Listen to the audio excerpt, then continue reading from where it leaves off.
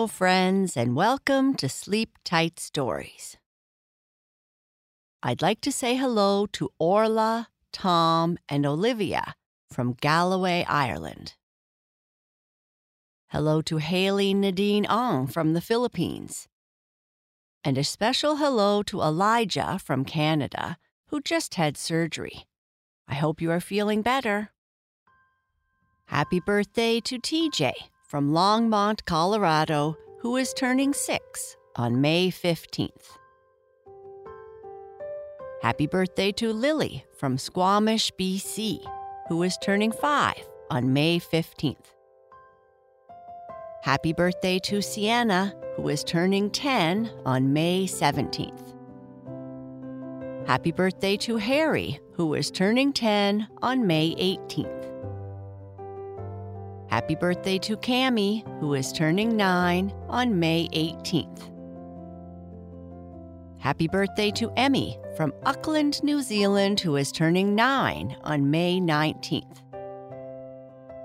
Happy birthday to Evelyn, who is turning 5 on May 19th, from Mom, Dad, Hannah, and Connor. Happy birthday to London, who is turning 8 on May 19th, from her sissy Celeste and Mommy and Daddy, who love you so very much. Happy birthday to James, who has a birthday on May 20th. Happy birthday to Arabella from San Francisco, who is turning 3 on May 21st. And happy lucky number 7 birthday to Leo, who has his birthday on May 21st, from Mom, Dad, Alton, Hopper, and Roxy. Happy birthday to you all. I hope you have a wonderful day. Shoutouts and birthday wishes are one way we give thanks to our supporters. If you would like to support us and receive more bedtime entertainment like this, all ad-free, please visit our support page at sleeptightstories.org/support. Thank you.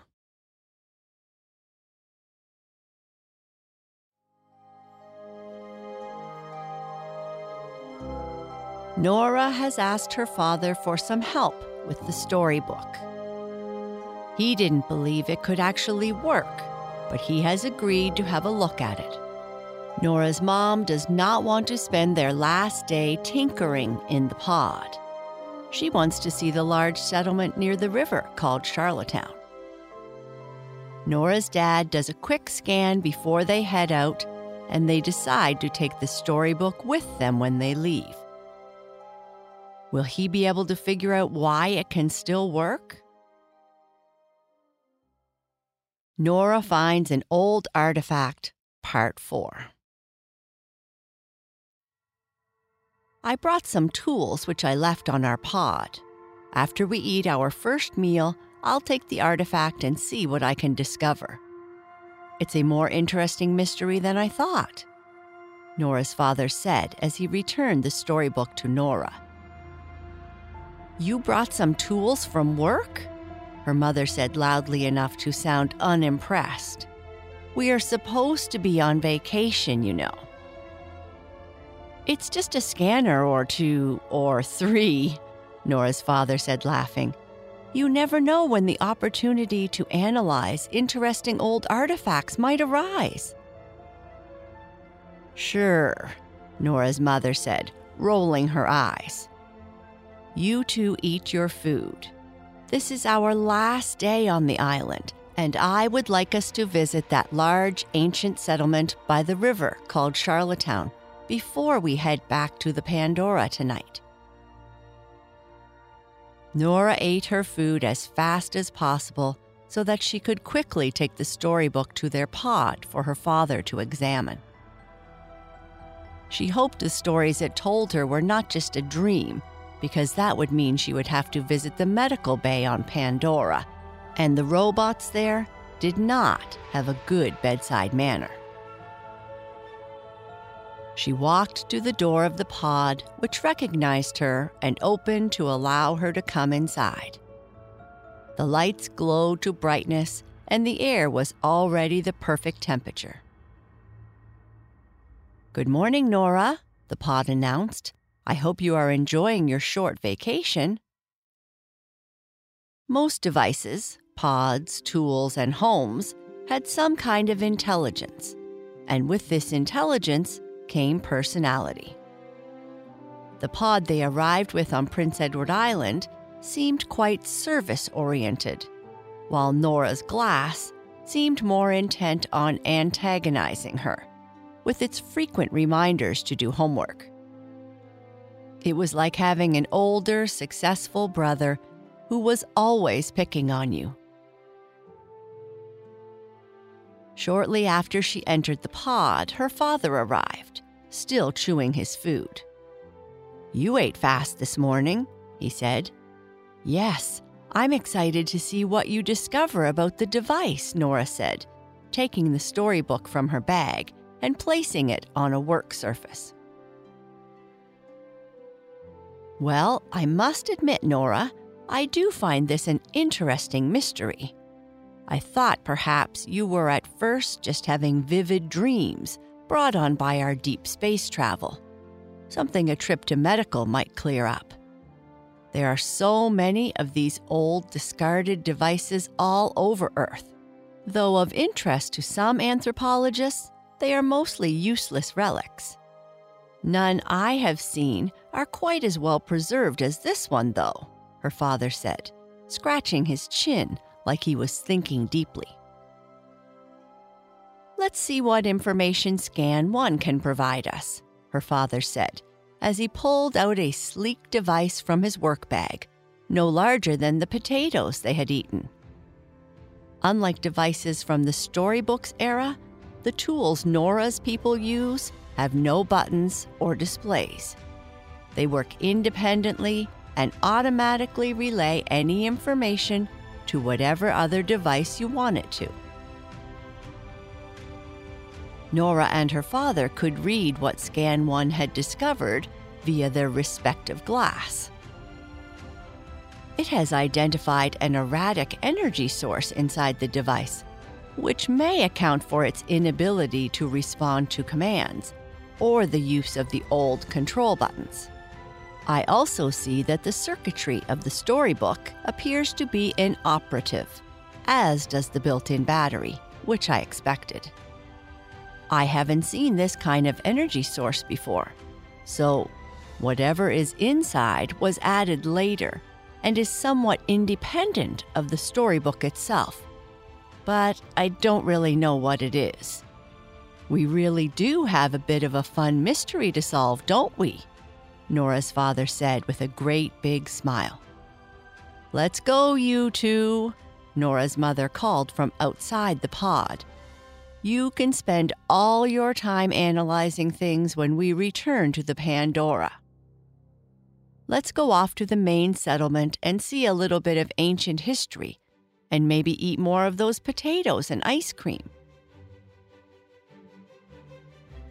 Let's put the device away for now, and we can look at it again when we reach Blue or Pandora. The energy it produces doesn't seem to violate any security protocols, so we should be able to take it with us," her father said as he put Scan 1 back into his bag. Leaving the pod, Nora set aside her thoughts of the storybook for a time as she and her mother and father slowly rode to the ancient settlement called Charlottetown. They enjoyed viewing the patchwork quilt of green and brown that covered the countryside as they rode. There was still farming here, done primarily by farming robots, since most people had left the countryside many years ago.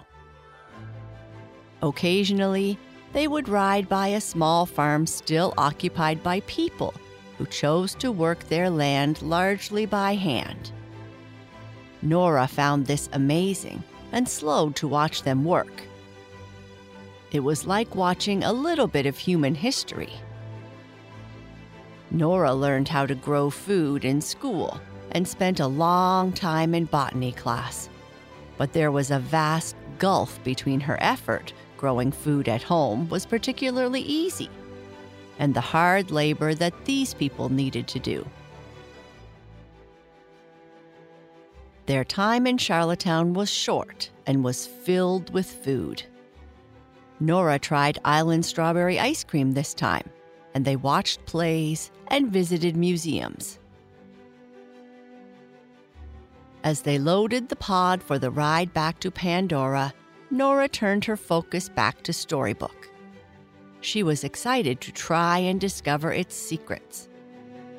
They packed light, so it only took a short time before they were in their seats for the ascent to the orbiting ship that would take them back to Alpha Centauri and their planet Blue. Sitting beside her, her father quietly whispered, "Let's work on the storybook tomorrow. I might be a bit tired this evening and want to be wide awake when I try to learn more about it." "Okay," Nora said, trying not to sound too disappointed. She was a bit impatient. The pod lifts off with little in the way of noise or disturbance. It floats upwards more than launches.